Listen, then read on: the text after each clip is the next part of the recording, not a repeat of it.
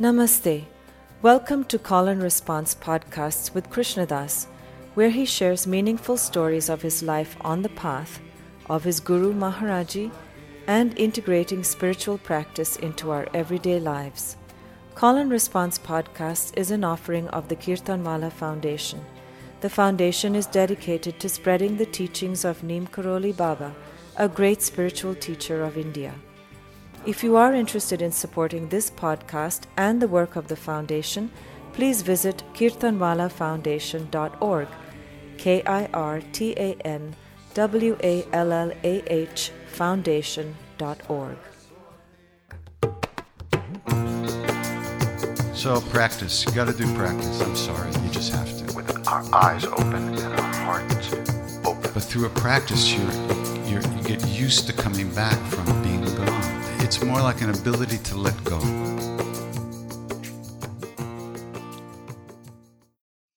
Ta-da! I'm taking over. Good morning, everybody. It's always morning somewhere, and that's usually wherever I am.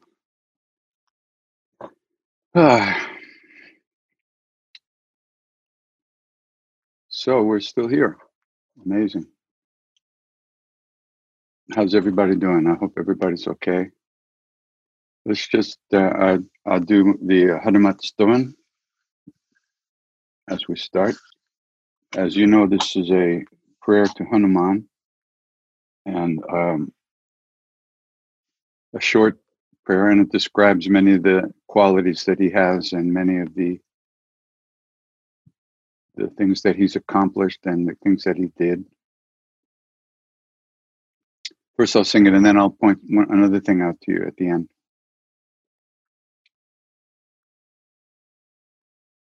Pranawun Pawanakumaar, khala, paawaka, gyaana, Jaasu, hridaya, aagaar, basahin, Raama, sara, chaapa, dhara, Atulita, dhaamam, hemashailaa, badeham, Danujawana, Krishna, Gyaninam Sakalagunanidhanam Vanaranam Adisham Raghupati Priya Bhaktam Patajatam Namami Goshpadi Kritavarisham Mashiki Kritarakshasam Ramayana Mahamalaratnam Vandena Lakmajam Anjananandanam Viram Janaki Shokanashanam Kapisamakshahantaram Vande Lanka Bhayankaram Ulangisindho Salilam Salilam Yashokahi Janakatmaja Adayatana Dadalanka Namamitam Pranjaliranjaneyam Manojavam Maaruta Vegam Jitendriyam Buddhimatam Vardishtam Atatmajam Vanarayutamukhyam Shree Raamaduutam Sharanam Prapadhe Shree Raamaduutam Sharanam Prapadhe Shree Raamaduutam Sharanam Prapadhe Anjane Matipatalanam Kanchana Kamane Vigraham Parijata Torumura Vasanam Avyami Pavamananandanam Yatra Yatra Raghunatha Kirtanam Tatra Tatra Kritamastakanjalim Vashpavari Paripurna Lochanam Martinamat Rakshasantakam Bolo Bajranga Bali Hanuman ki.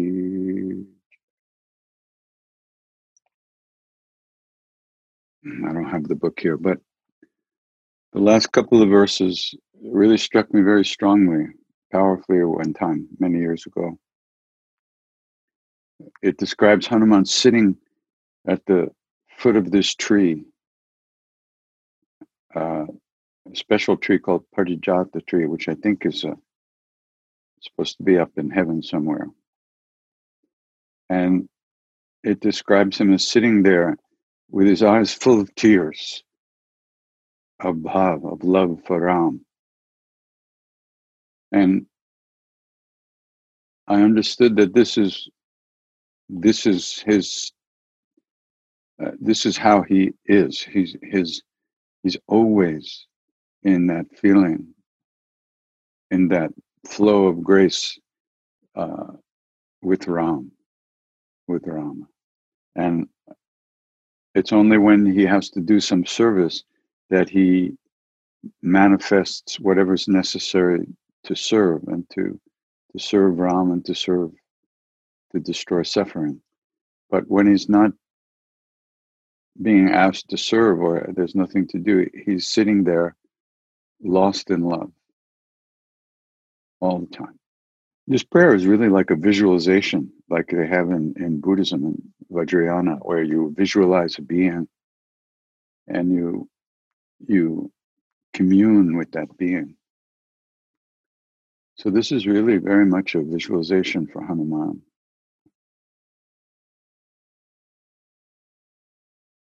But for me, Maharaji is Hanuman. When someone once asked me, some Baba in India asked me, who's your Ishta Devata? Who do you worship? I said, well, my guru. And he was, oh, very good. Very good. So we see Hanuman, we see Maharaji as Hanuman. He's always engaged in helping people all the time, everything. Dhara used to say he has two blankets, an outer blanket and an inner blanket. The outer blanket hides his body from us because he was always taking people's karmas and having sores and stuff on his body that would come and go and disappear. There's a beautiful story in Dada's book. I forget which one. It must be, I think it's in The Near and the Dear. And if you haven't read those two books, they're extraordinary. By His Grace and The Near and the Dear by Dada Mukherjee. Dada was one of his wonderfully close, extraordinary devotees, and we spent a lot of time with him over the years after Maharaji left the body. And he describes how one time when Maharaji was away, he had knelt down at the tucket in the bedroom where Maharaji stayed in his house. And he used to rub the leg of the bed, of the tucket, the bed. And in his mind, without even really thinking about it, he took it as Maharaji's leg. He would just, it wasn't a big thing. It was just, he would bow down and hold the leg of the bed. And one day as he touched the leg of the bed, he came across a rough spot, like with splinters, a little rough place on the leg that he had never felt before. And it occurred to him that, now wait a second, he said, if I take this as Maharaji's leg, if I'm really plugged into Maharaji and I believe and I experience this as his leg when I touch it, and now there's a damaged part of it that I never felt before.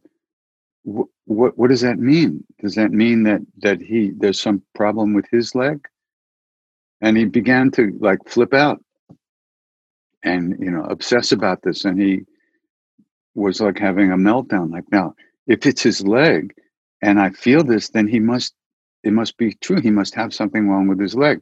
But if it's just all my imagination, then what is this all thing with murtis and images of the deities? Are they just our imagination, or is there some reality to it? Can they possibly be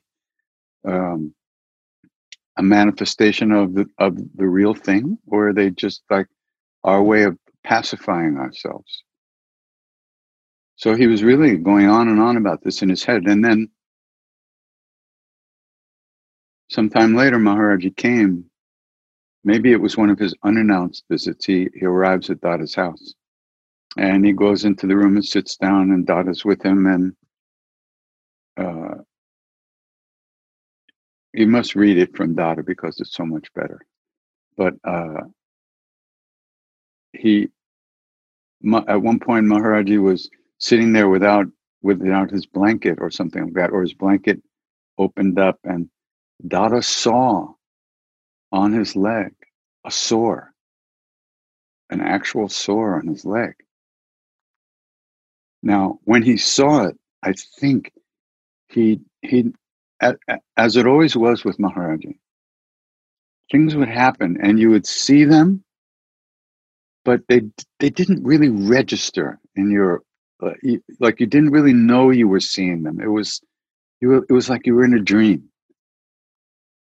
It was only later that he realized that he had seen that sore on Maharaji's leg, and then it wasn't there later in the day or the next day or the next time he saw his leg, but it was there. He saw it, and he didn't recognize that he saw it until later. And he went, "Oh." So he was showing me that my experience was real. And that's a really, really deep teaching. Because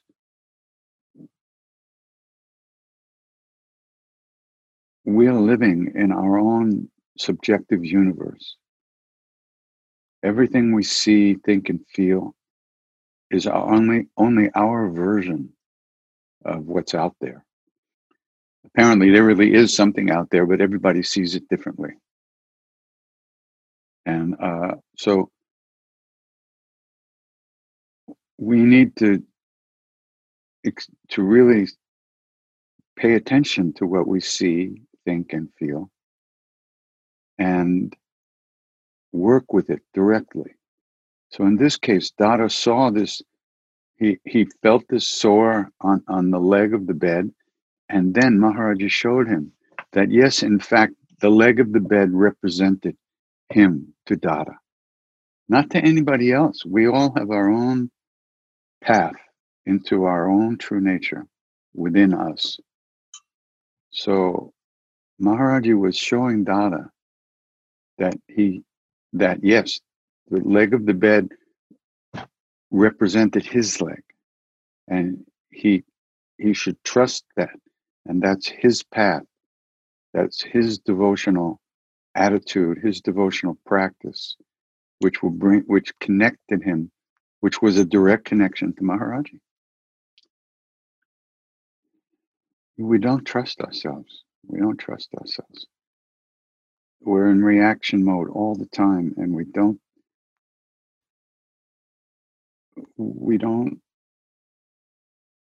drop out of that into our hearts very often. But we should allow that to happen.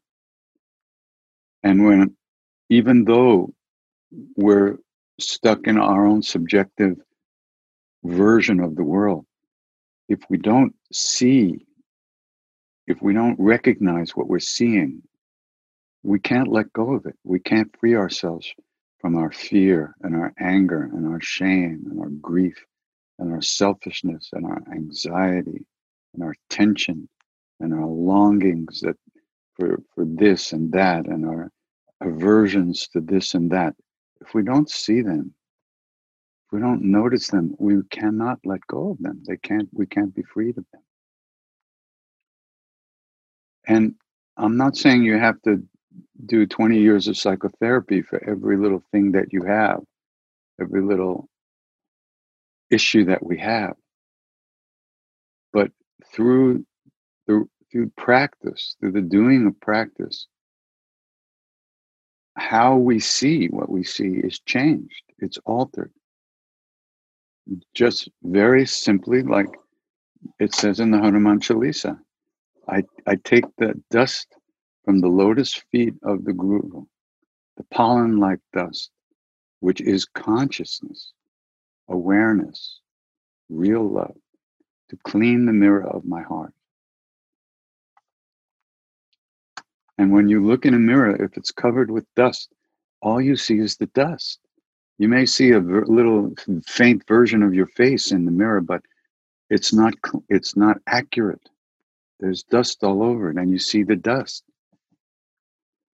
So we take awareness to clean the dust off the mirror of our hearts. The awareness, loving awareness, as Ramdas used to say, because it is loving.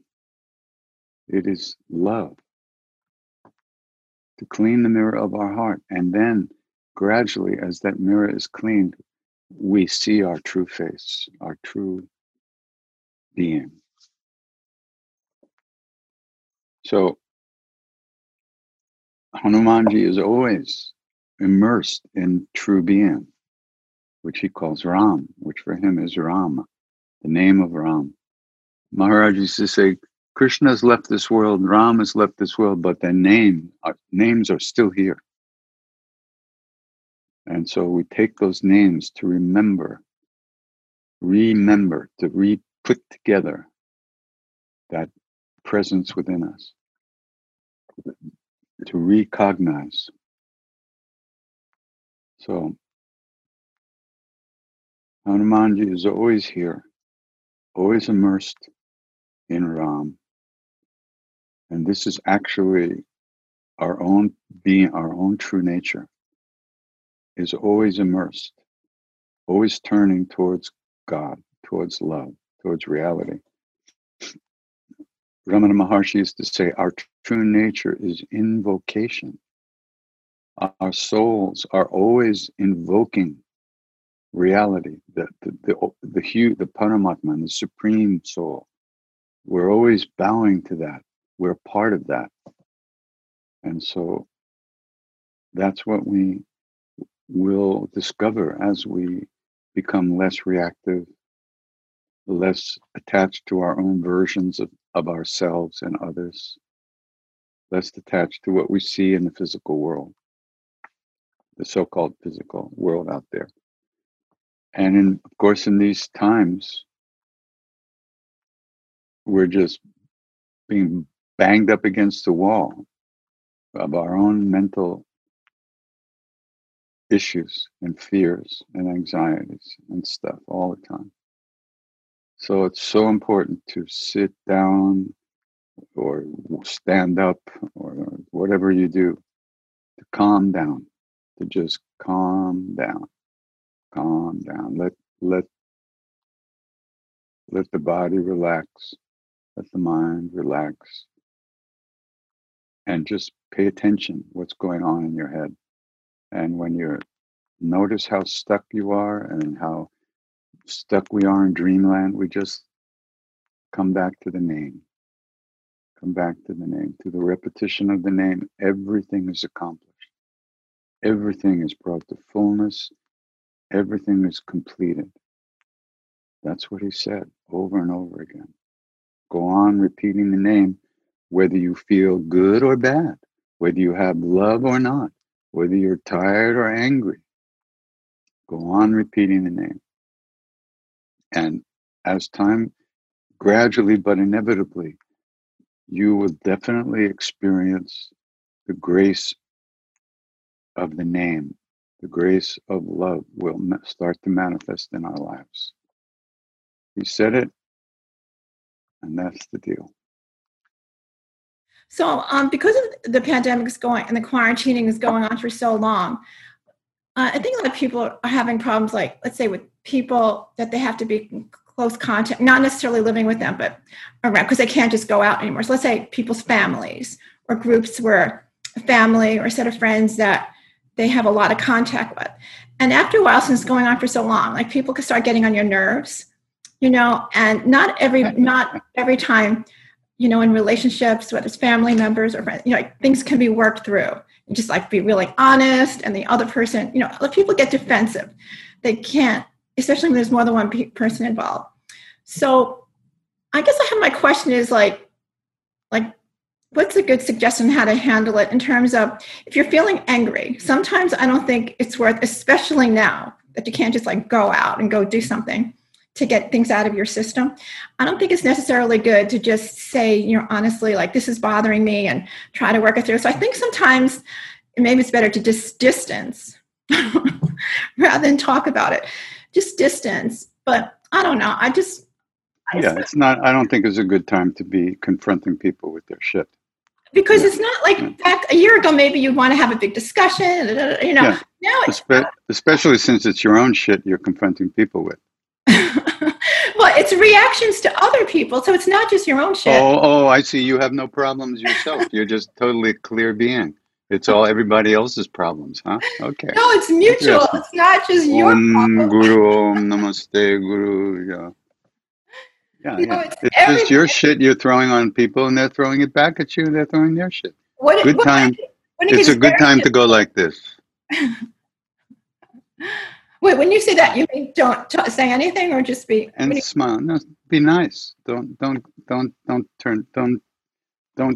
force people to react. Just because it's only your own reactions. It's not their problem. It's your problem. They have nothing to do with it. This is all you. Everything you see is you. You see they have problems and they have issues and they've done things to you in the past. There might be some reality to that, but the other reality is that you haven't processed anything, that you're still reacting inside. You're still hurt. You're still vengeful. You're still angry. You still want to make them understand who you are. Exactly. It's not there. Yeah, well, that's not who you are, but that you want. Go into the bathroom, stand in front of the mirror, and talk to yourself. That'll be the best thing you could ever do. And calm yourself down. And notice how caught you are. And don't expect anybody else not to be caught. Everybody's in the same soup here. It's not a good time to be trying to justify your own subjective reality. Exactly. That's what I'm trying to say. It just feels like this is not a year ago when you could do that and maybe something good would come out of it. It feels very bad to do that now. Like instinctively. Yeah. Well, just love everyone. Oh, but that's the thing. Like, what in case you don't feel the love? That's my point. You don't feel love. You don't feel it. You try. Like you write a list of things you appreciate about the person, but you're not feeling it no matter what you do. Like I said that sarcastically, by the way. You just missed it. Sorry. Yeah. Wait a minute. Oh, when you say love, you're being sarcastic. You're not. I was being playful. Let's not say sarcastic. That's too negative. No, but recognize that you don't love everyone and work on yourself. To love everybody? First of all, love yourself. That's the first thing. Give yourself a break from your own stuff, which we don't know how to do. So how are we going to give anybody else a break? We don't have to be, what's the word? We don't have to make people angry. We don't have to push stuff on people, but we also don't have to.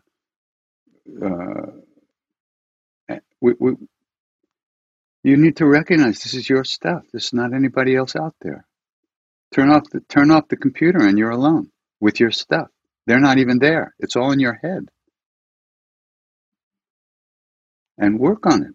See what it is. See what's bothering you, and soften it.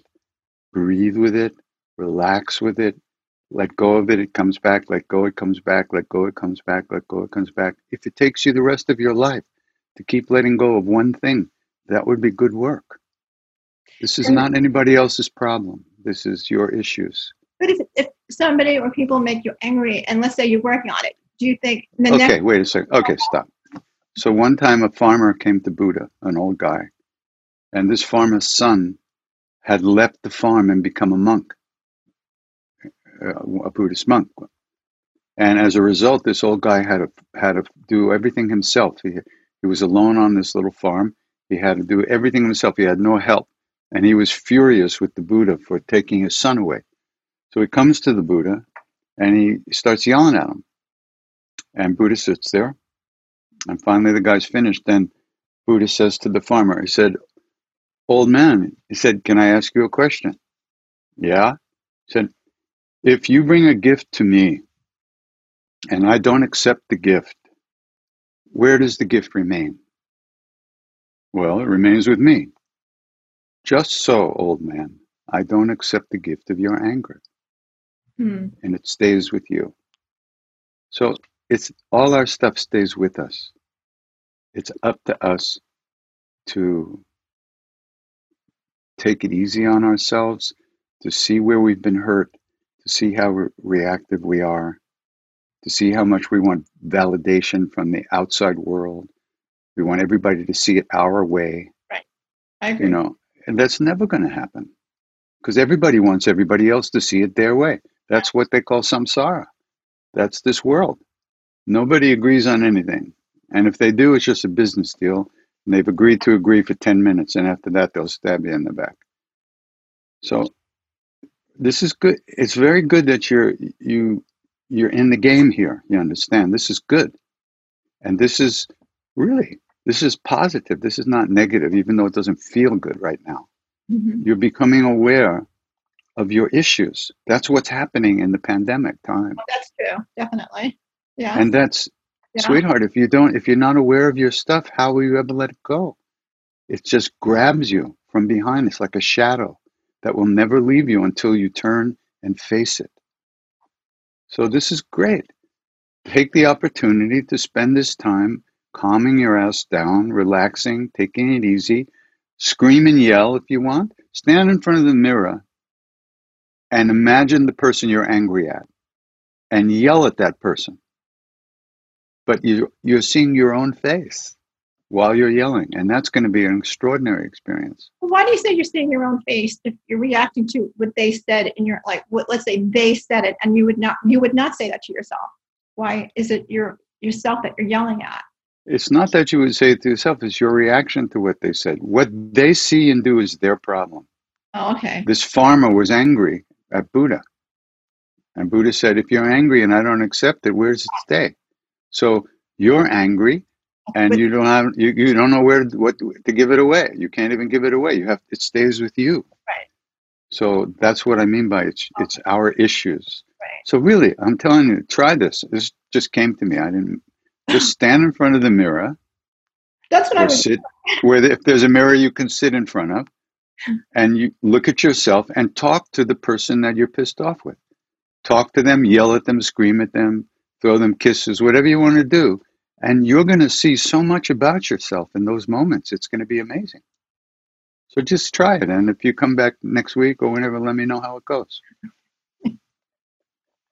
Okay. So it's a great practice to do. I think that can be really intense because you're going to see the person making all these faces, and the person whose face is contorted in anger is not the person you're imagining is in the mirror. It's your face.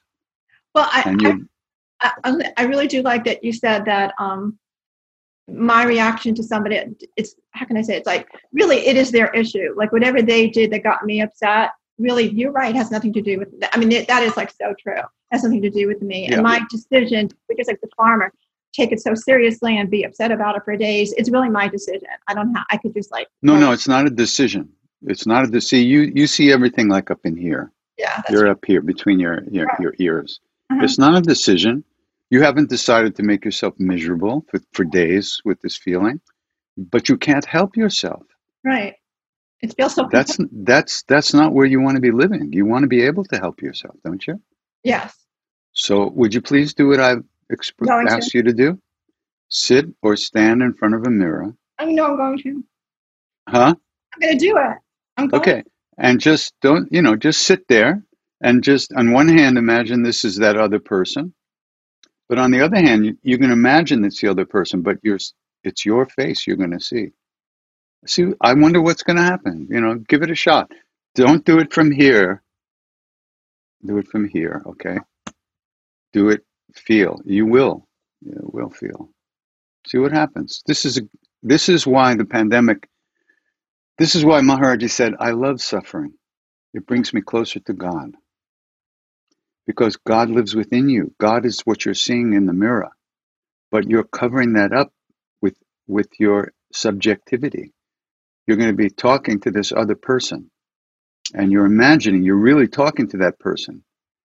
And in your head you are, but you're seeing yourself at the same time. And you're going to see your own face contorted. You may see yourself crying. You may see yourself happy. You may turn away, but the mirror is always there. And the mirror is pure awareness, our own awareness. It's reality. It's not what you see, it's the seeing of it. Anyway, Okay. don't worry about that. Just sit in front of the mirror and have a conversation with this person and just, see what happens. You might spend a lot of time in the bathroom. You never know. Okay, thank you. Thank you. Okay, good to see you. Take care. Thank you. Hi, and hi, everybody. Hi, where are you? Well, I'm in Tanzania now. In Tanzania, in Africa, East Africa. My goodness gracious. Hello, how are you? Hello. Wonderful. Hello. We're fine. We're Tanzania. fine. Yes. Wow, great. But in fact, I'm from Brazil, and I have lived 3 years in India, in Delhi. Oh. From 2015 to 2018. And I went to Delhi, I went to India, really open and wishing to have a spiritual experience. And I did have. I changed a lot. I grew a lot. But I wanted so much to meet a guru. And I couldn't. I can say that I met many gurus because the people that I met every day, most of them, they would have something to teach me. But when I went to ashrams, when I made trips to meet a saint, to meet a guru, I met a lot of celebrities. So my question to you is, maybe I don't know how to look, or it is business now. It is a lot of business. There's a lot of business. And so are there still gurus like Maharaji? Yes. So underneath everything you're saying is your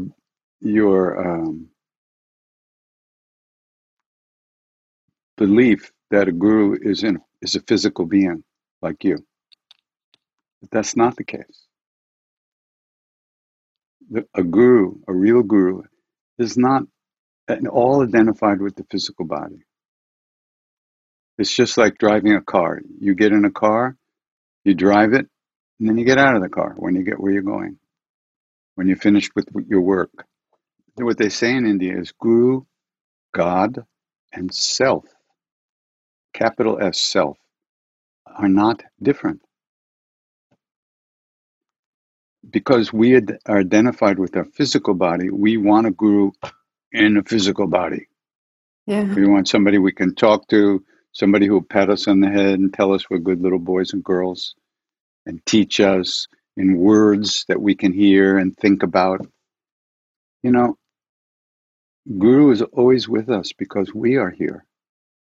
Guru is your own true nature. It's not outside of you. If you happen to meet a being in a body that you recognize as your guru, that's because that was the best thing for you. That's what you needed. And that was what was able to happen for you according to your karmic situation. But if you don't, you don't. That doesn't mean you stay home and watch TV for the rest of your life. Yeah. You're here. So do what you have to do to find out who that is. What are you? Who are you? Where is that love inside of you?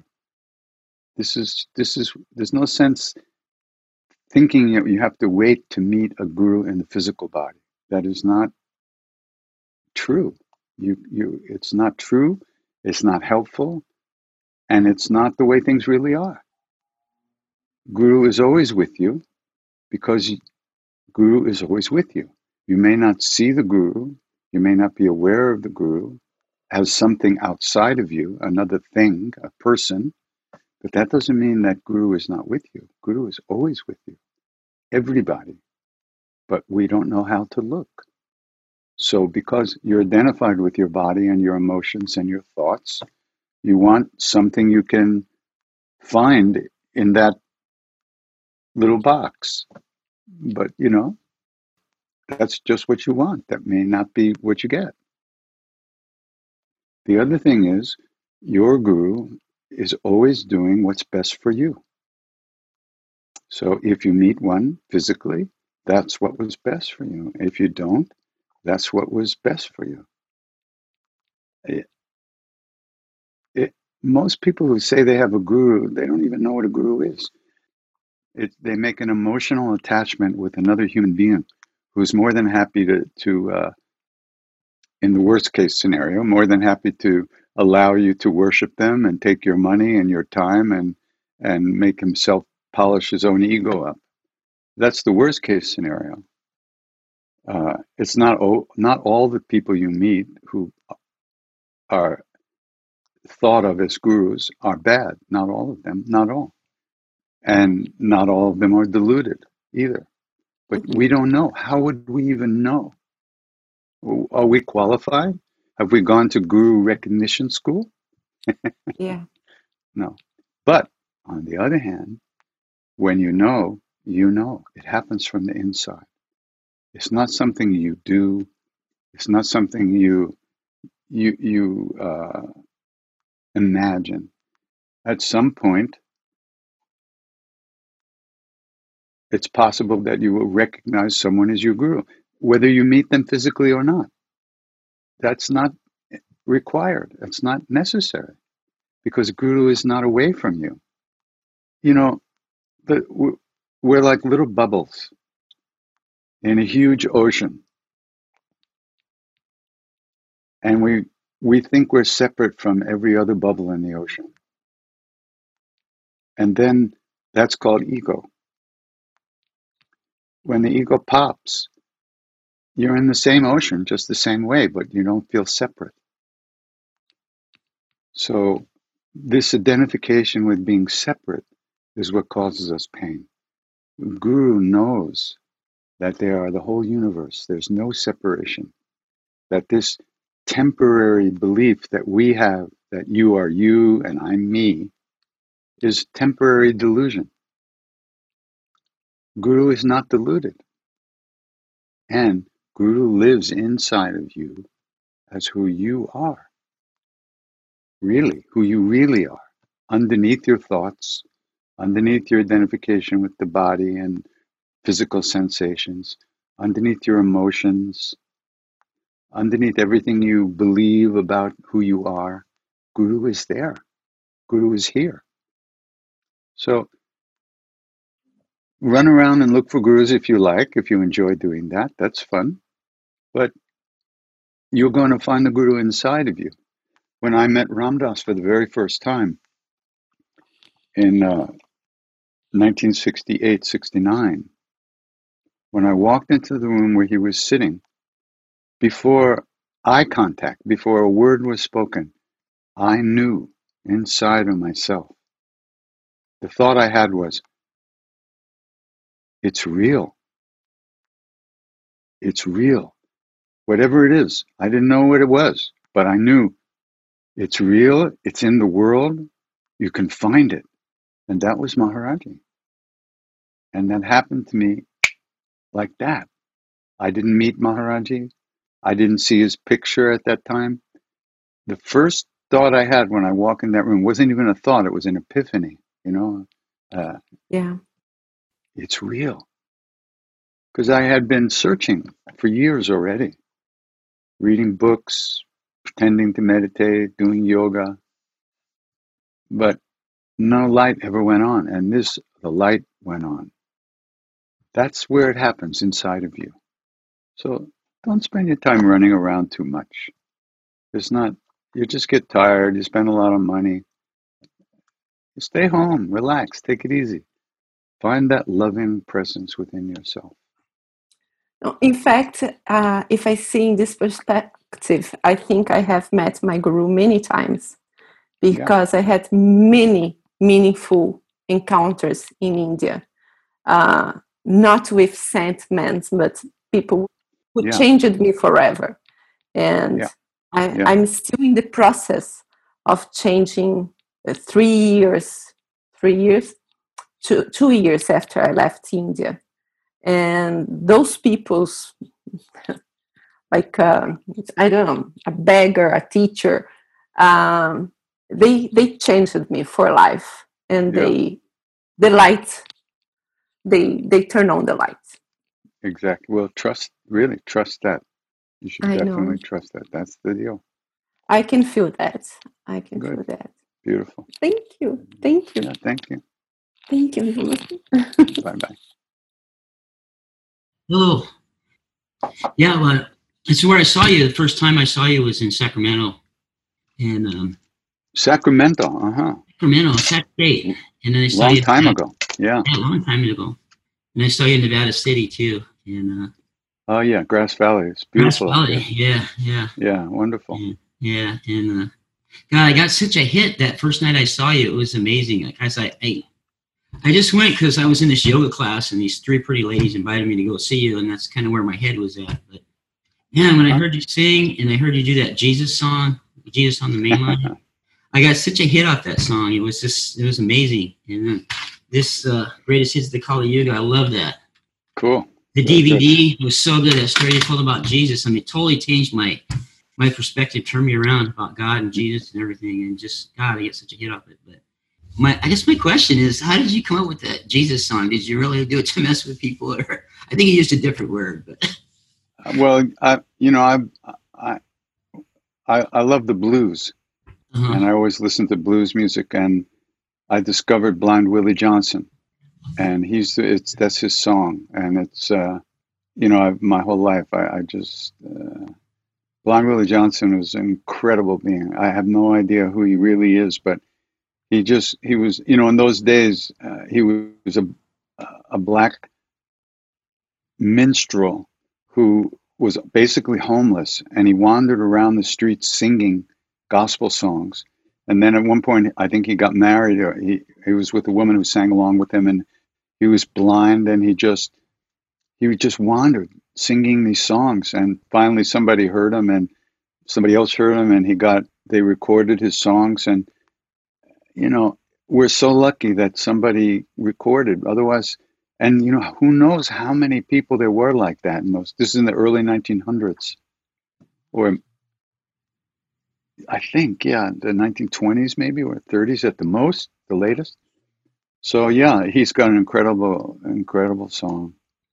So many amazing songs, really. And he had 2 voices. He used to sing. He could sing in this beautiful high falsetto, and he could also sing.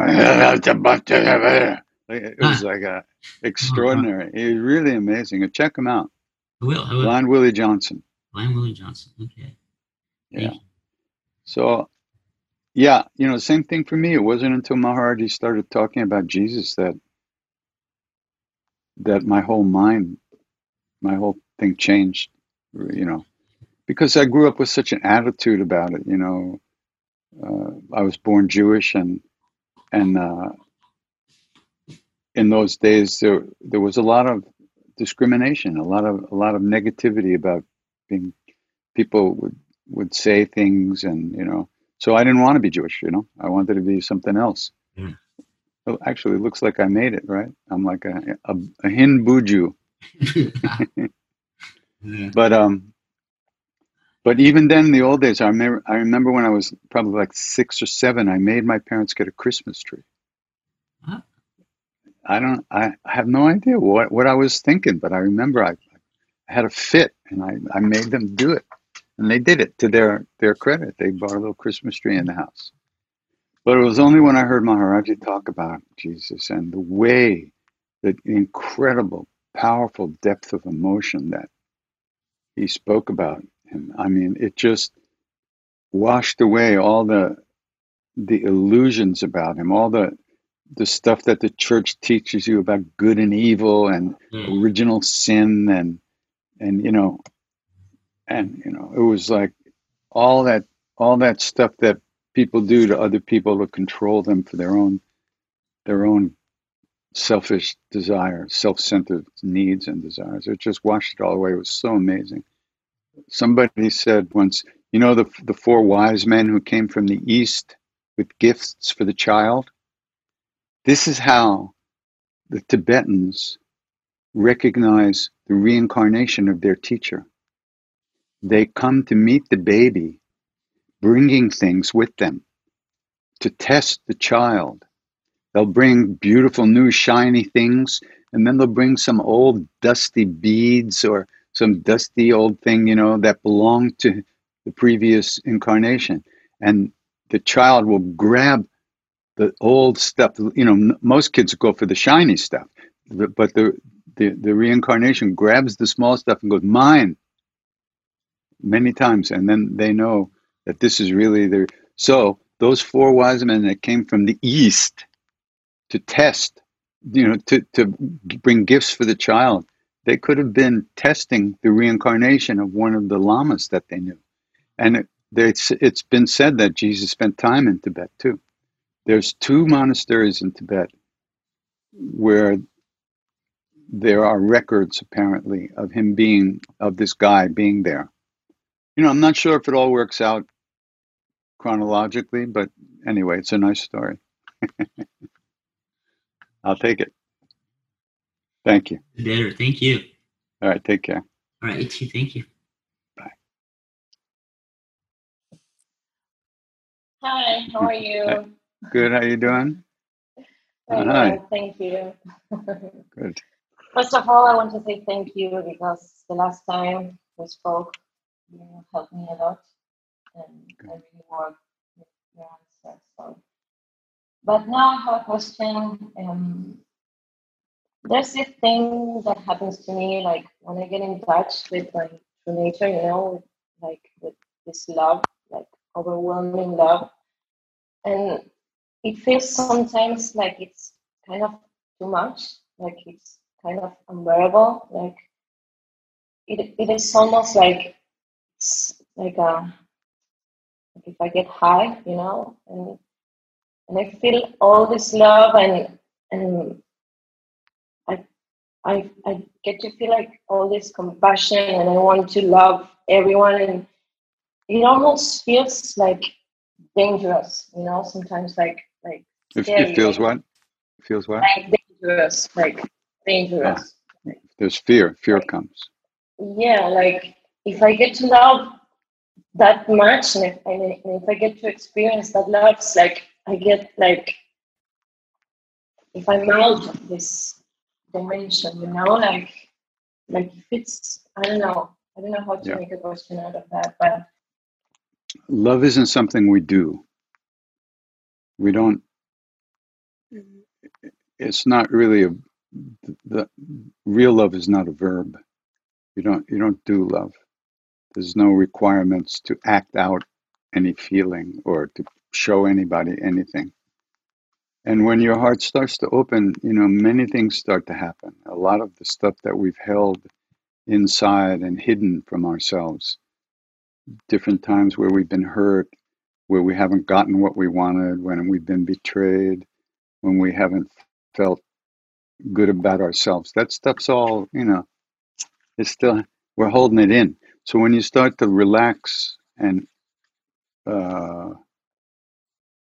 these things start to be released, and very powerful feelings. So it's okay. It's all good. Just allow it to come and go. You know, don't.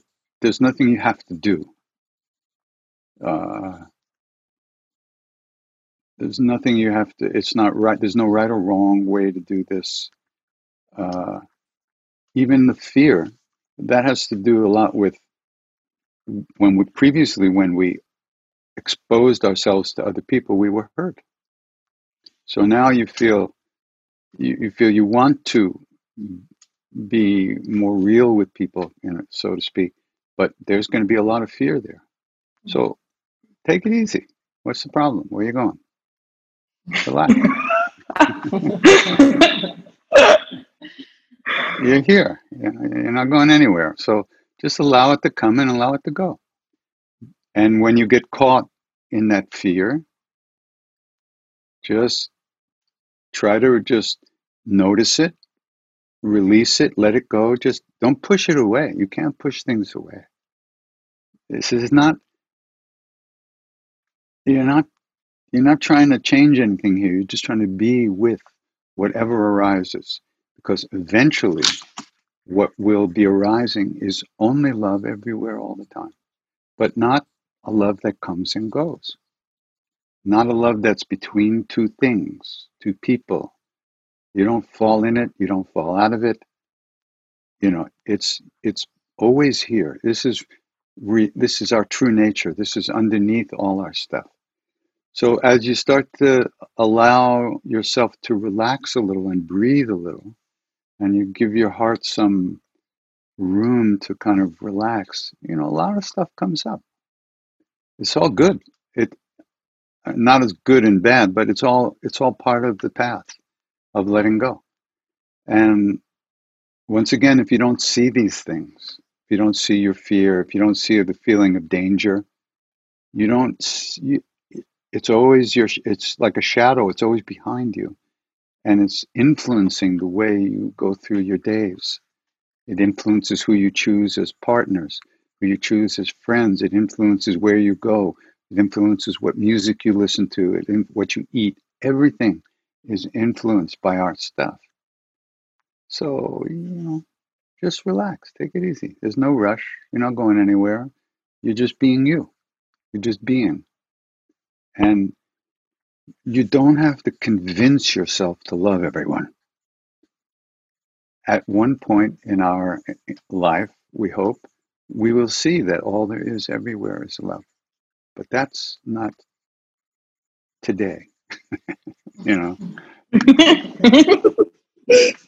And that's okay. That's okay. We're here with our stuff. And if we don't deal with our stuff, it deals with us. So have courage and give yourself some space to be really stupid and really unhappy and really hurt and all that stuff. But keep coming back. Keep letting it go and coming back to one should try one. I don't like to say should or must, but it's important to develop a little bit of a regular practice. So the practice brings you back. It extracts you from whatever you're stuck in, little by little. But it's necessary to do regular, a little bit, every day, even if it's just 5 minutes, 3 minutes of just that. You turn your phone off. No matter what happens, the minute you sit down, you go, oh, geez, I think I left the food on the stove. I better turn it off. Let it burn 5 minutes, because you'll get up and you'll go and you go, oh, I did turn it off. And then so this is really giving yourself a break. And it takes tremendous courage to sit down and just let yourself be there. Not to try to love everyone, not even to try to love yourself, but to just allow, because real love is letting yourself be who you are, right? And it's not easy when we see all the hurts and the pains and the betrayals and the dark stuff. It's not easy. It hurts more. But we should be relieved that we are seeing it and recognize that it's come in order to go. It's from the past. It's manifested right here now. And now it's on its way out. Yes, tomorrow the same thing could happen. But the strength that we're developing of letting go is a very big thing. Very big thing. So it's all good. Not necessarily pleasant, but good. I know. Thank you. Don't look for good feelings all the time. Because those kind of pleasant feelings that we think, oh, I'm going to meditate, it's going to be very calm, I'm going to feel peace, that's not required. That's an obstacle, because you're creating and you're imagining this is what it's going to be, and if it's not that, which it probably will never be, you always feel that you didn't do something right. But so notice the expectation, notice the imagining also. Keep letting go of that and just be you, be there. That's all. That's where you are anyway. You can't be somewhere else, right? You go to the kitchen, where are you? You're in the kitchen. You're here. You go there, you're here. You're always here, wherever you are. So as we practice letting go, as we practice releasing, as we practice coming back, as we practice just being and just letting it be, we get more comfortable just being with ourselves in a very simple way. And it doesn't necessarily feel this way or that way. It's just here. And being here gets deeper. The feeling deepens. There's an endless depth to it because it's an infinite space, right? Ultimately. So we're just touching it. And just touching it releases so much stuff. It's all good. Cry all day. Cry for weeks. It makes no difference. It's good. And then you start to see the stuff that happened in our lives that forced us into this, taking this position, so to speak. It's like when my mother was dying, she was in the hospital, and she was pretty stoned on morphine. She had cancer. And so she was lying in her bed, and she had, they have those tables in front of you, little hospital tables on the bed. And there was a glass and a pitcher of water. So she asked me to pour some water for her. So I reached over, and as I reached over, I bumped the table just a little bit, right? And she went, "Argh!" like that.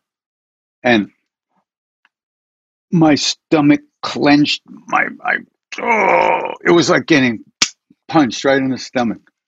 And at that second, I recognized she was always doing this to me. And she had done this to me before I can even remember, right? Before I was even aware. And I saw that I had adopted this shape in relationship to her. And that I carried this shape around with me in life. And I was always waiting to get hit in the stomach. I was always in a defensive mode or always expecting hurt to come in certain situations. And it was, I can't even describe to you, it was just such a powerful understanding of why I have all the kind of stuff I have, So this is what happens. You'll see something like that. And then you can let go. But if you don't see, you can't let go. So it's not always fun to see, and it's not always horrible either. Sometimes it's just like, oh, I got it.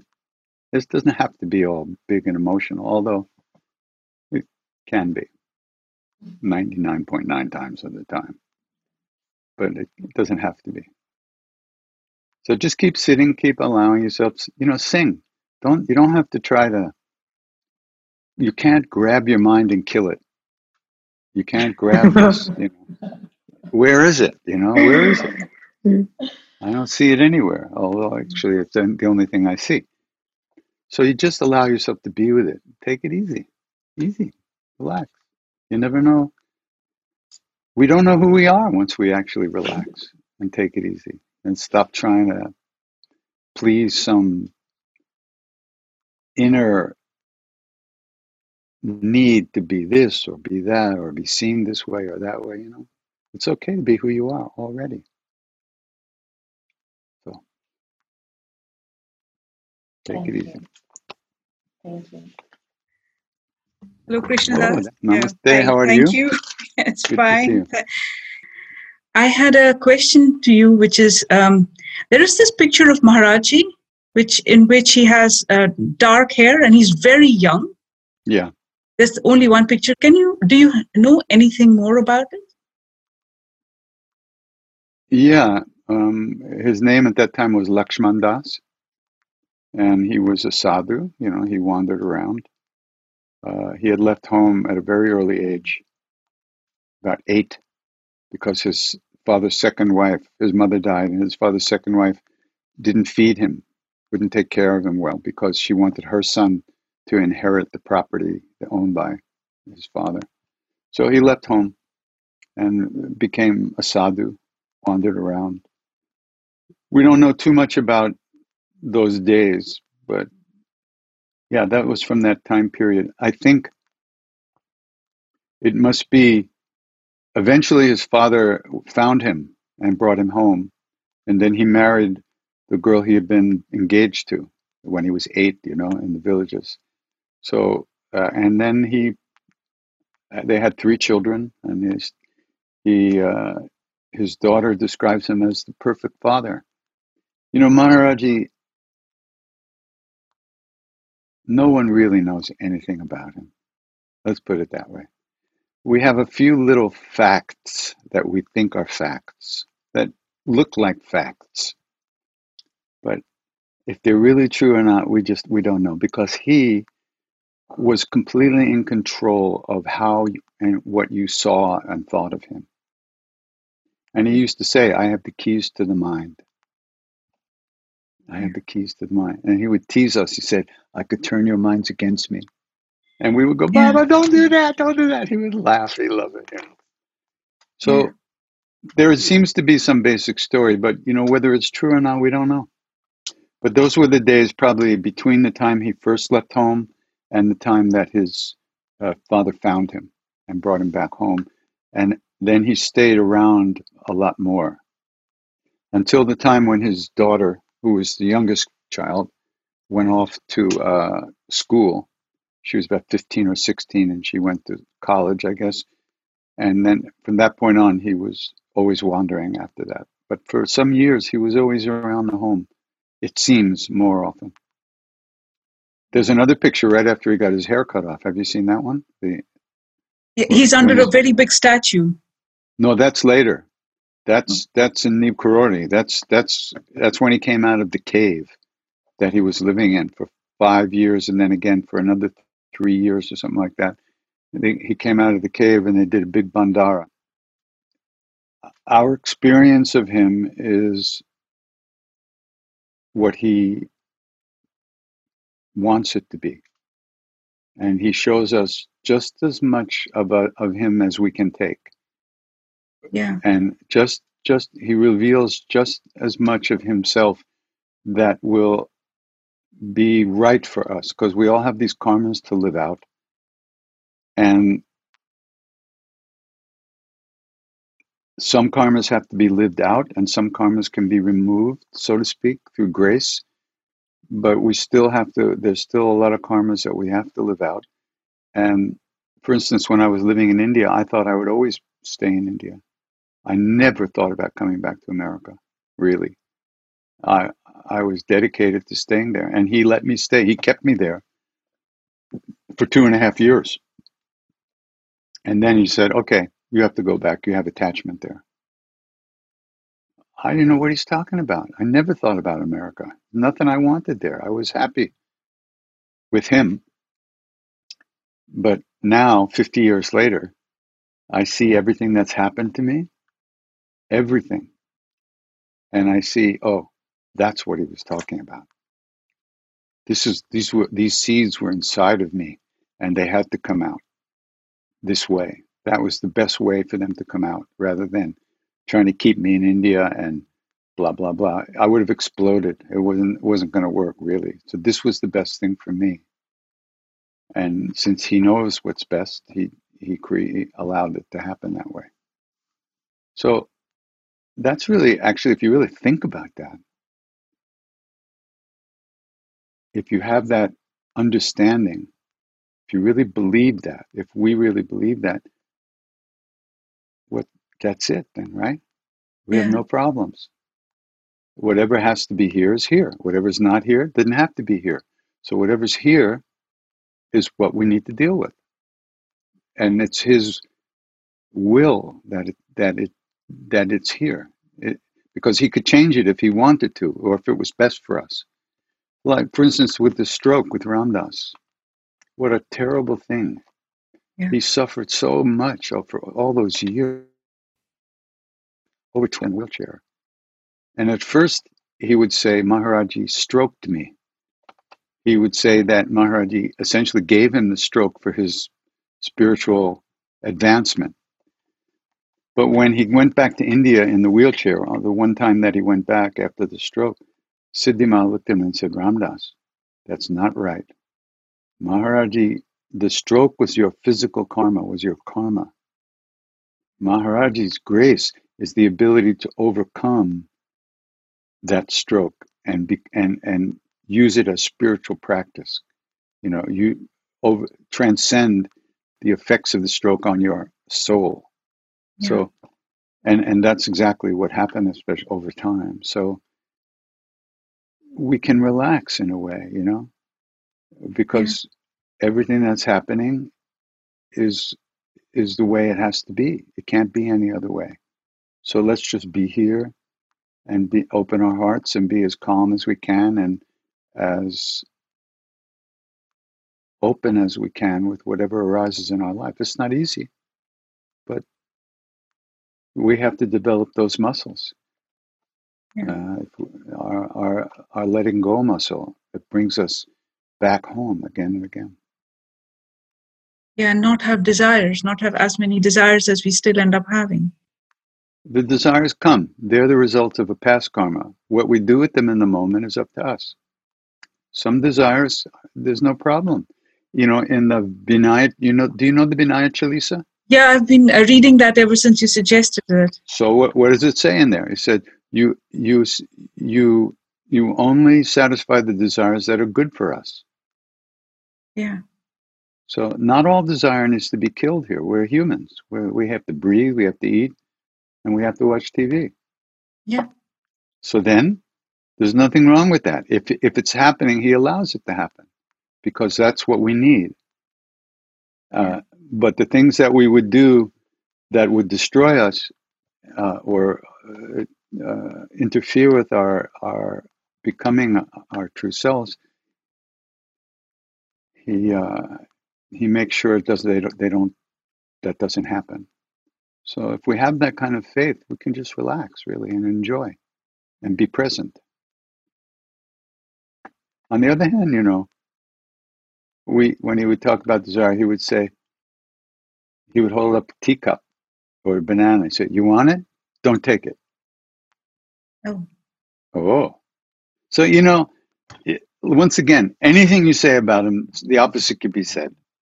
So the point is, you just have to do the best, whatever is right for you. You figure it out, and that's what he wants you to do, is what's right for you.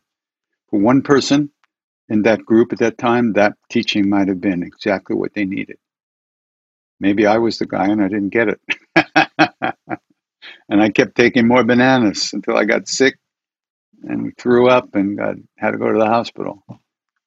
But then I learned not to take the banana, right? But other people, it might not have been relevant. They might not even remember that. That was the other thing. We sat around with him, 20 people. If each one of those people could write what happened in that period we were with him, it would be 20 different stories. Absolutely. Because each person was seeing him.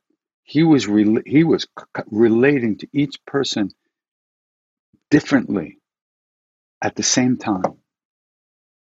Showing this one that, showing this one that, saying this to that person, but meaning it to that person. And only that person got the message. It was so amazing. Yeah. It's just extraordinary. Have you read Dada's books?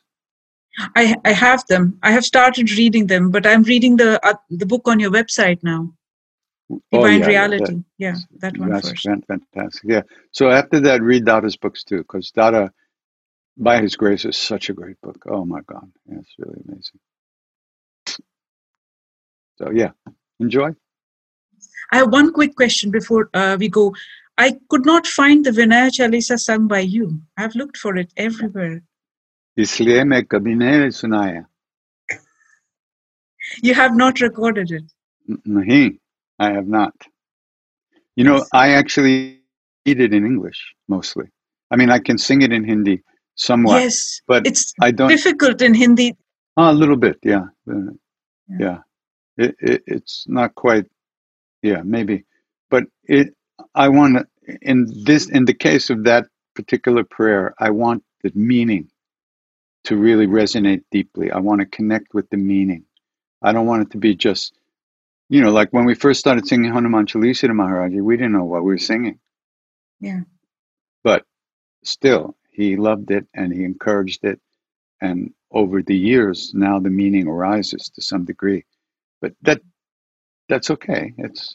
But with the Vinaya Chalisa, I want the meaning to be the main thing for me. You know, so I keep reading it in English. And even then, sometimes I don't, you know, yeah. I change some of the things. I'm ignorant. I have no faith in devotion. So I'm offering this prayer to you because it's the only thing I can fucking do. God damn it. You know, I yell at him, you know. Yeah. Do your Yeah, fake prayers and it will still hold. Yeah. That's what. I do. Acha. Thank you. Kush ho gaya. Nice seeing you again. Thank you. Fir milenge. Yes, definitely.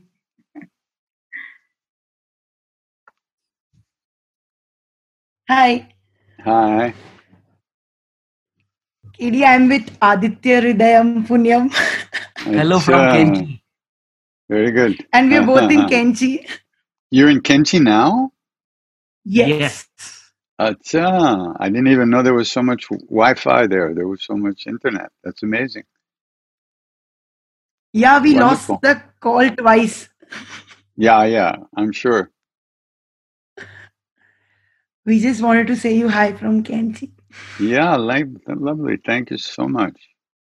For those of you who don't know, Kenchi is one of Maharaji's temples that I spent much time in. It was one of the main place we were with Maharaji over that time. Wonderful. It's getting cold up there now, eh? Now the weather is supportive. Have you been to Nainital? Yes. Acha. Are you We going back also there? went to Anandmayi Mas ashram today. Oh, yeah. Yeah, down in the road Almora. there. Yeah, wonderful. How long will you be in the hills? 10 days. Why don't you go? Have you been to Kakrighat? Yes, Every day. Every day. Every day. Okay, I'm just going to shut up. You know everything. We sat exactly where you sat and sang the Kakrighat Hanuman Chalisa. Wonderful. Very nice. Good. Very good. Okay. Well, don't forget to give my pranams to Girish and Naresh. Yes. And their mother, Champa We Mai. saw her. Yeah. We saw her. She runs the whole show. She's the goddess of the whole Kenchi Valley. Yes. Okay. Yeah. Make sure she gets my love and pranams. Sure. In the morning. Okay. Very good. Okay. Ram. Namaste. Ram. First, I have to say you and your team have been a silver lining for me through these times. And so I appreciate all of you and all of your work. But I also wanted to share, I started meditating when I was about 21 with TM. So that was $33 a long time ago. And a few years later, a friend of mine took me to see Muktananda in New York. And I got darshan from him. I couldn't remember Om Namah Shivaya because I need to see it written. So he gave me Soham. So I've been back and forth between those two mantras. So now when I sit down to meditate, I don't know which one to use. Sometimes I use Shree Ram. And anyway, songs and chants always pop in to my mind. It's like I can think of a mantra, but there's a song, a chant. So I don't know if you have anything to say about that. I love the Hanuman Chalisa. I play that. I have a copy upstairs and downstairs, just less than 800 square foot house. I really love it and all your CDs. I've seen you a few times, actually. I saw you in Yogaville in about 2008. Oh, wow. Mm-hmm. Yeah. And I have a picture of us. Yeah, it's no problem. Whatever, sometimes you feel like a nut, sometimes you don't. You just, whatever mantra works for you, allow them to come and go. It's the effort to be aware of whatever's going through your head, which is the best. So if these mantras and these songs, these chants are coming to you, that's good. They're pulling you out of your thoughts and out of your subjective stuff and bringing you back, right? Right. I love that. I like that. Yeah. So it's all good. I wouldn't obsess about it, and I would not worry about it. I would not try to fit yourself into a straitjacket because you think you have to. Right. That wouldn't be useful in any way. So just recognize the coming back as much as you can. That's all, and enjoy the chant going on in your head, or the mantra, the name repeating itself, because these names, these mantras are repeating themselves within us. Mm-hmm. It's not us doing it. Okay. It looks like that to us, but that's because we think we are who we think we are. But that's not reality. The reality is that the name is repeating itself within us, bringing us back home from dreamland. Right. So it's all good. Just be at ease of heart and take care. That's it. No problem. I'm fairly disciplined. I usually sit twice a day. That's from TM. I established that, so that works. Mm-hmm. And just be at ease and keep doing it. Yeah. Don't try too hard. Okay, I won't. It's good. It's all good, really. Yeah. Hi. How are you? I'm good. Was that your question? Yeah. Okay. I'm fine. Thank you. And so I have a picture of a Hanuman, which is a Hanuman in the middle, and he's got many other faces. Yeah. Out. Panchmukhi Hanuman, 5-faced Hanuman. All right. Okay, go ahead. Very cool. And I got it. It was part of a calendar when I was in Delhi. It was part of a calendar. So I cut at the top. Yeah. And I feel like it's all connected to like Ganesh and Shiva and all of them in like one picture. And wondered if you had anything to say about that. Well, actually, it's not Shiva and Ganesh. It's different avatars of Ram. There's the boar, the horse, Garuda, and Narsingh, and then Hanuman, the monkey face. Those are the 5 faces. And it's a very powerful manifestation of Hanuman to destroy evil and negativity. Yeah. Very powerful deity. Yeah. Very nice. Very good looking. I have right there, I have one beautiful murti of 5-faced Hanuman. So are you able to walk about a little bit and get some fresh air? Oh, there's lots of fresh air here. This is the windows. There's windows in this house. And you're able to do some yoga and take care of yourself? I'm doing the best I can. Yeah, it's good. I can't wait to see you. You'll have to. I know. Okay, thank you so much, Ritu. Be well. My only question was just if you had any more stories about Anandamayi meeting Maharaji. Because I know someone used to hang out together at the Jagannath temple, and I was wondering, is there anyone alive that was there when they met? Probably not, right? No, well, the first time they met, Tiwari was with Maharaji, and of course he's long gone. When I was on the pilgrimage around the Narmada River, the Yatra, I was told that Anandamayi was also on that, the same one that Maharaji was on. There were thousands of sadhus traveling, and Anandamayi was one of them. in her previous body. That's what I was told. And I'm not sure, but it seemed to me, I can't quite remember, but it seemed to me that her previous body was male body, by the way. I think that's what I was told, the way it was told to me. That was amazing pilgrimage. I was traveling with Mr. and Mrs. Tiwari, and the Narmada River starts in a place called Amarkantak, and it travels, which is in the center of India, and it travels southwest to the Arabian Sea. And it goes underground and comes up and disappears and comes up and goes. And I had some amazing, really great experiences on that. Yeah. So this Baba that I was with, it was the old Baba, 160 something at the time. He told me that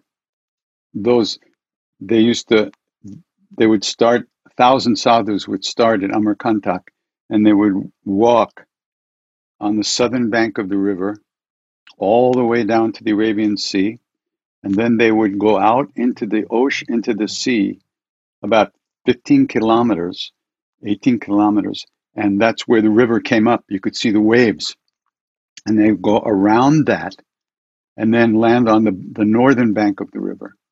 And there's a temple on the northern bank with two murtis, a young, beautiful young Narmada goddess, Narmada, and an old, very old looking murti, image.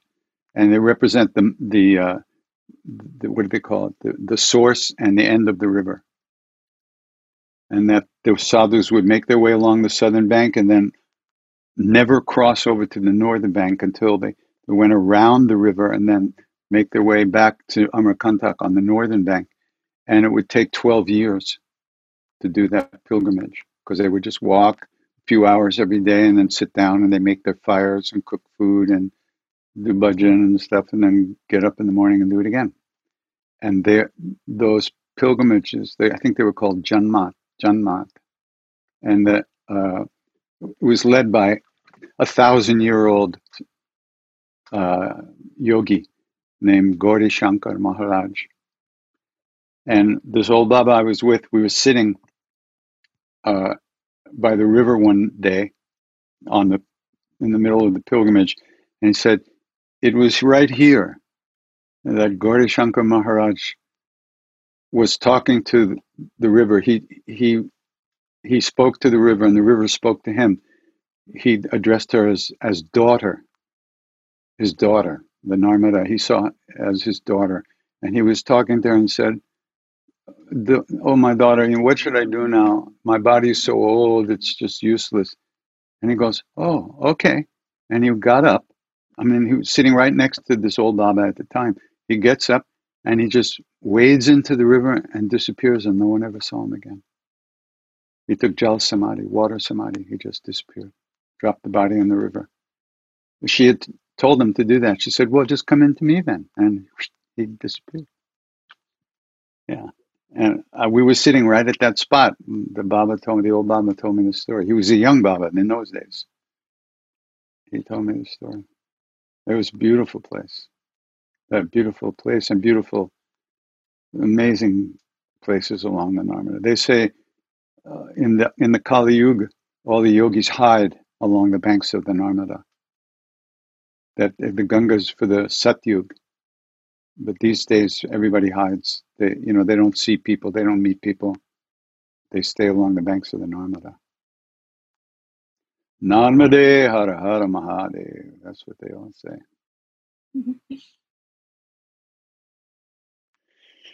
Did I tell you the story about Danujawana Dada Maharaj? He was an extraordinary Siddha who lived in the early 1900s, maybe the 20s and 30s, maybe. And as far as I know, And he used to walk around completely naked all the time. He never wore clothes. And not even a langoti, nothing. He was really extraordinary. Said that he would be seen many places at once. One time he got eaten by a tiger, and then he shows up somewhere else. I mean, these things were happening all the time with him. He was really something. So along the banks of the Narmada, his main place was. And right by the banks of the river, there was a big roof built, but it was all open. And underneath the roof, there was an huge old black car from England. One of these really big old model, like a Model T Ford, something like that, that kind of thing. And inside the car, there was hanging on a hook a tuxedo type thing with a top hat. And once a year, this Baba, who never wore clothes, would put on this tuxedo with a top hat and shoes and this everything, and he'd get into that car and he would drive back and forth along in this tiny little village. Maybe it was just a few hundred meters long, the road, dusty old road with holes in it, a dirt road, just potholes and everything. And he would just drive back and forth all day long, back and forth along this little dusty piece of road in this village. And then he would park the car, take off the tuxedo, and walk around naked again for another rest of the year. One day a year, and this went on for a long time. And they kept the car there, they polish it, and the tuxedo's inside. And his fire is still burning. Dhuni is the fire, sacred fire, and he was called Danujawana Dhara, the elder brother. Dhara means elder brother. Of the fire, that was his name, Danujawana Dhara.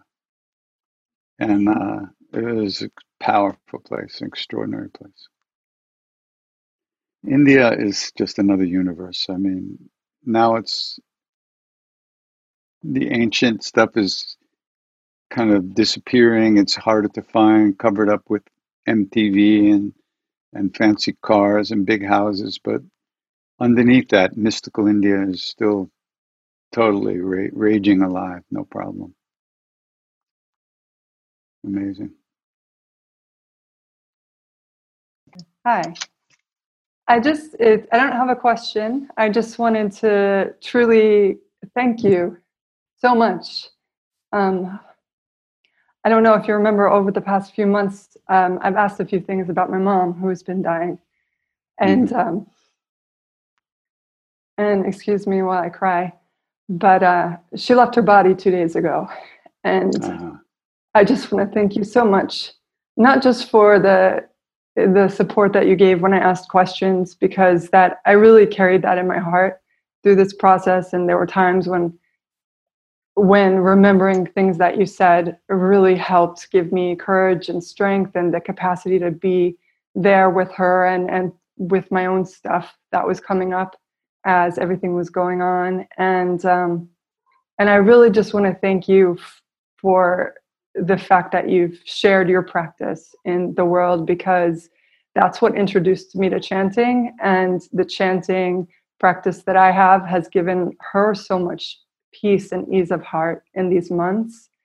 And I never could have anticipated that. I mean, I never would have thought that that would have been such a support for her in the process of dying. And I was able to be with her virtually when she actually took her last breath. And oh, wow. Right up until then, it was chanting for her that night. And it was really beautiful and really peaceful. And I'm so grateful. So thank you so much. Thank you. No problem. Thank you. Yeah, that's all. Yeah, no question. I remember when I was in India, my mother came. No, it was later. No, when was it? I think it was later. My mother wrote a letter, and she asked Maharaji to bless her mother, something like that, who had a lot of anxiety and a lot of fear and was pretty out there sometimes. And Maharaj said, she'll have peace. So many years later, he was long out of the body. What happened was, I think it was a Haitian woman was her caretaker, would come and spend take care of her. And she was a Christian. And they used to sit out on the balcony in Miami Beach, which was like,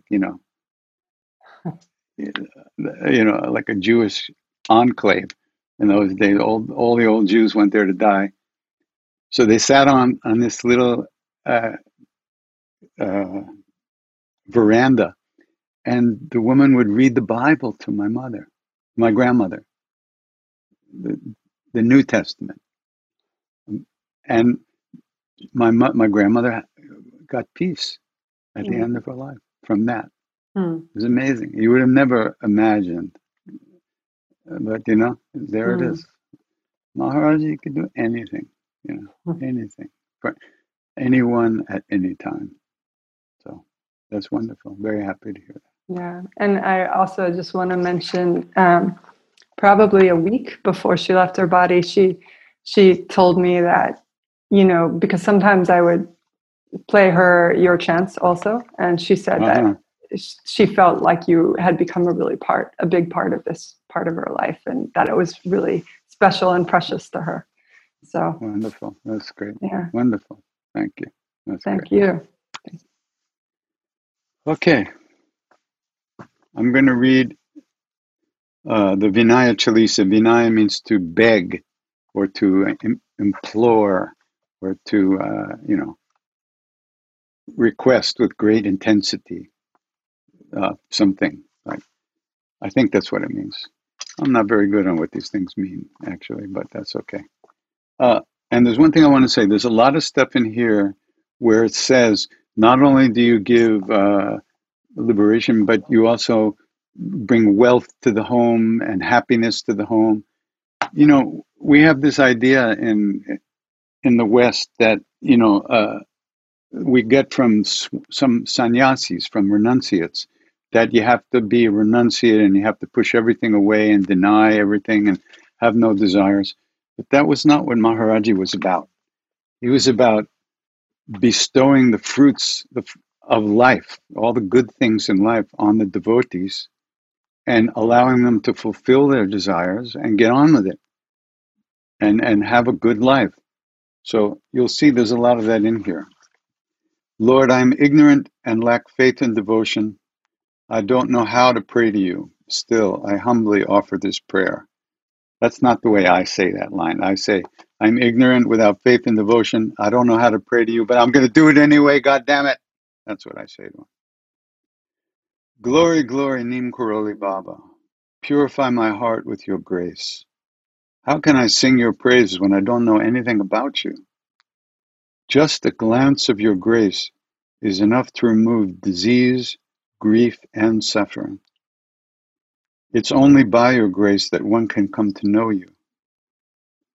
Offering you everything, body, mind, and soul, and worldly belongings is the way to true happiness. Just to see and touch you, Lord, is enough to fill one's heart and home with happiness and prosperity. Glory to you, bestower of happiness to saints and devotees, giver of all kinds of abilities and wealth. You are Vishnu, you are Ram, you are Krishna. You wander about, satisfying the needs of those you meet.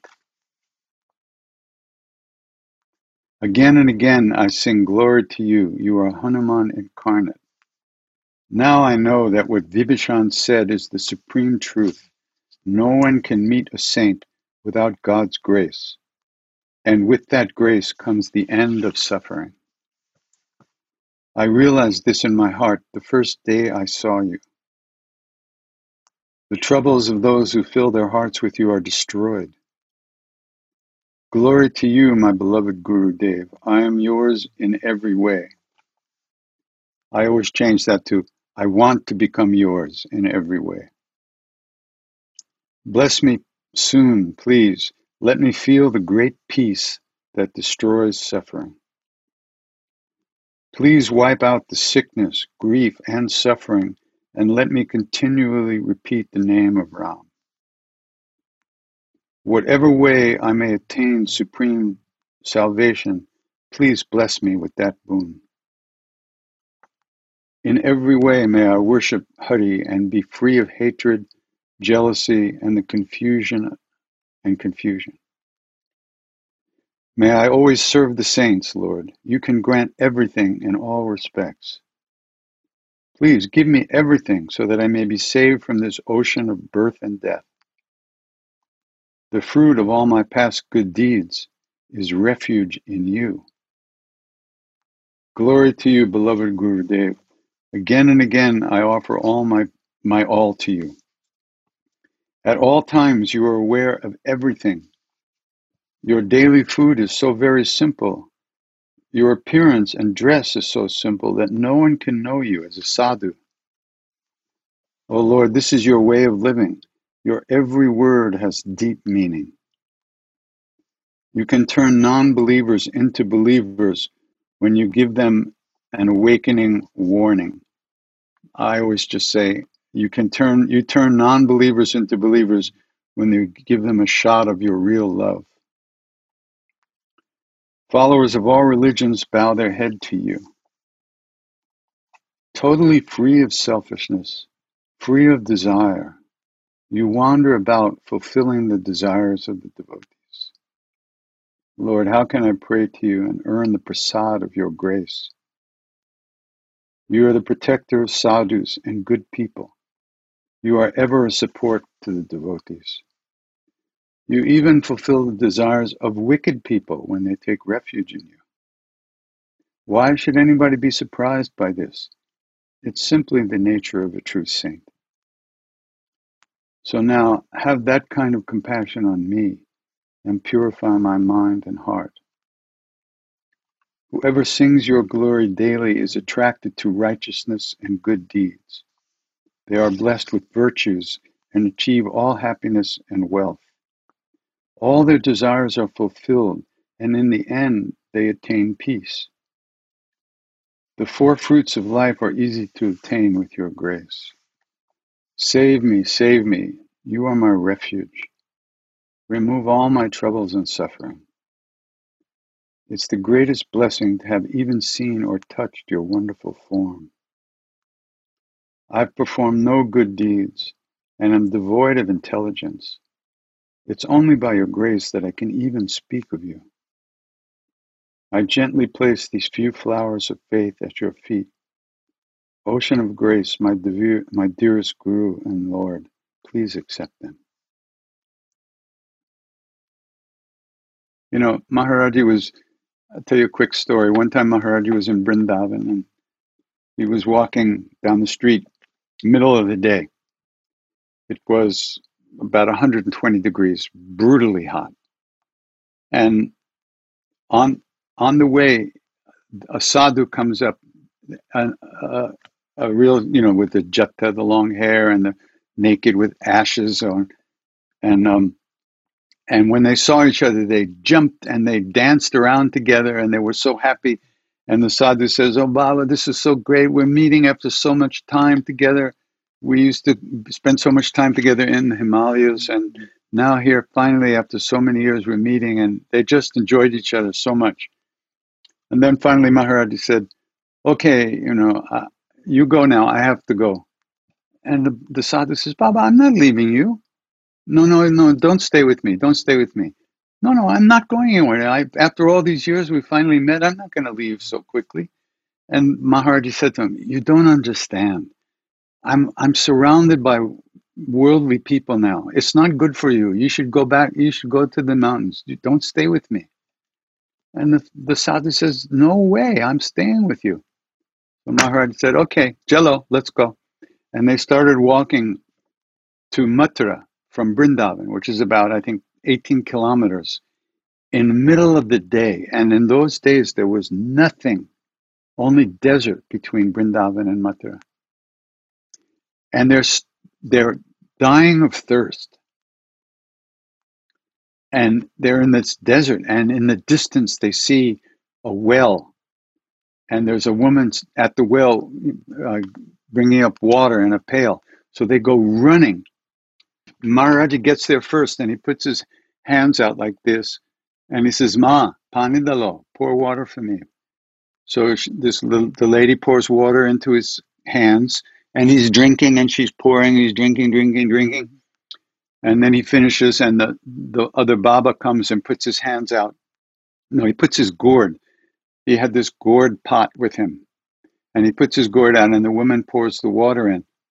As she's pouring in the water, Maharaji starts chatting her up. He starts talking to her, because that's what he did. "Oh, Ma, what's your family? What village are you? What's your caste? Where are you from?" And she says she's an untouchable. When the sadhu heard this, he flipped out, and he took his gourd and he smashed it on the ground, and he looks at Maharaji and he says, "This is your fault. Now my gourd has become impure because it's been touched by this woman who's an untouchable, and it was my only possession, and I needed to bathe and drink and everything, and now because of you, I had to destroy it, and how could you do that?" And Maharaji's going, What? What's the problem? What's the problem? I don't understand. I thought you were a sadhu. What is caste to you? What does that mean? I thought you were a sadhu. And the Baba realized what had happened. And Maharaji said, he washed my feet with his tears and went back to the mountains to finish his work.